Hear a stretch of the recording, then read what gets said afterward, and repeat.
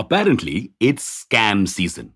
From India's biggest bank fraud to a yogi ruling the NSE, some pretty big fraud cases have recently come to light. And that's just in India.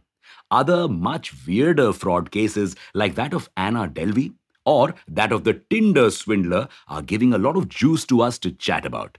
Thanks, Netflix.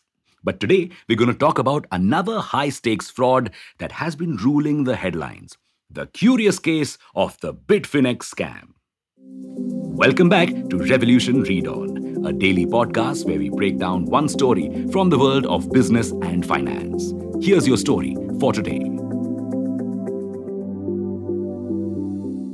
The Bitfinex scam took place in 2016 when Bitcoins worth 72 million US dollars, now worth 4.5 billion US dollars, were stolen from the Hong Kong-based crypto exchange.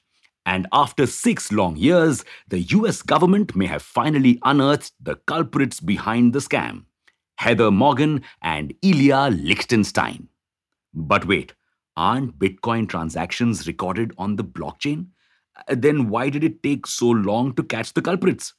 Well, that's because they didn't use a lot of Bitcoin they had stolen. Yes, a majority of the Bitcoin they stole remained parked in the wallet that they had used to steal the money. That wallet had been flagged by crypto exchanges, so it couldn't really be used.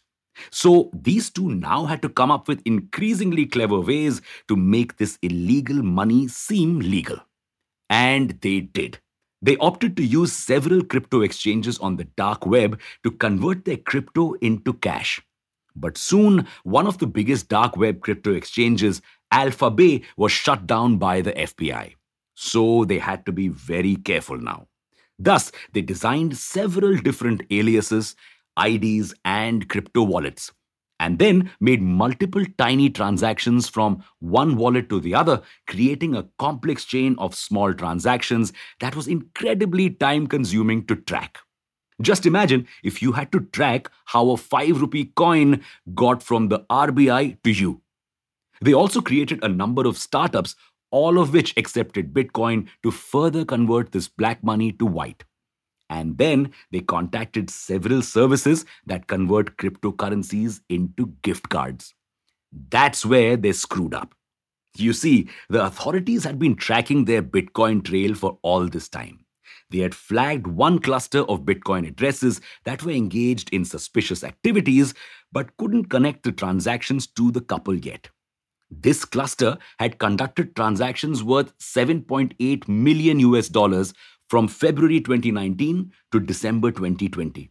And within these transactions, the authorities found a clue.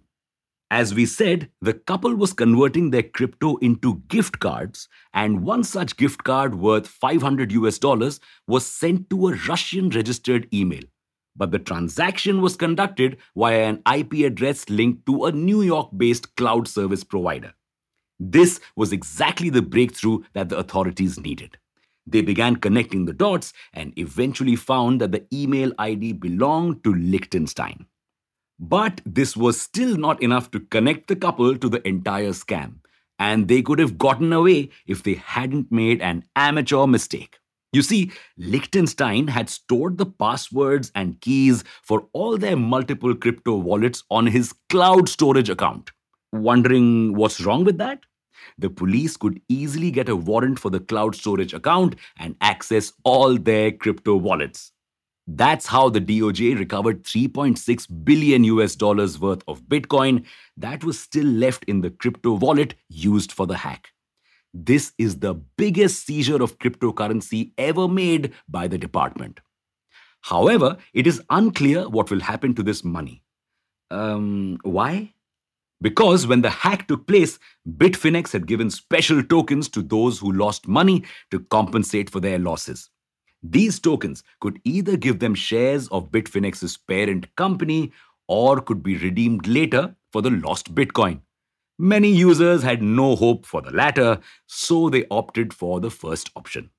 But now that their Bitcoin has been recovered, that too after multiplying almost 40x, they obviously want it back. It is yet unclear if Bitfinex will return their crypto to them.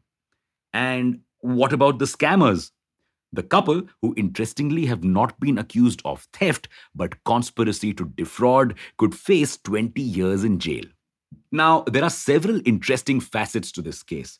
The first being that Heather Morgan, the co scammer, had written an article for Forbes that advised how to protect your business from cyber criminals. How ironic. Secondly, the case has made it abundantly clear that crypto may be difficult to track but not impossible.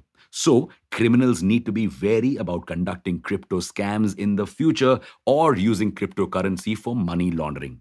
Thirdly, it has started a conversation about whether or not cryptocurrencies are actually private.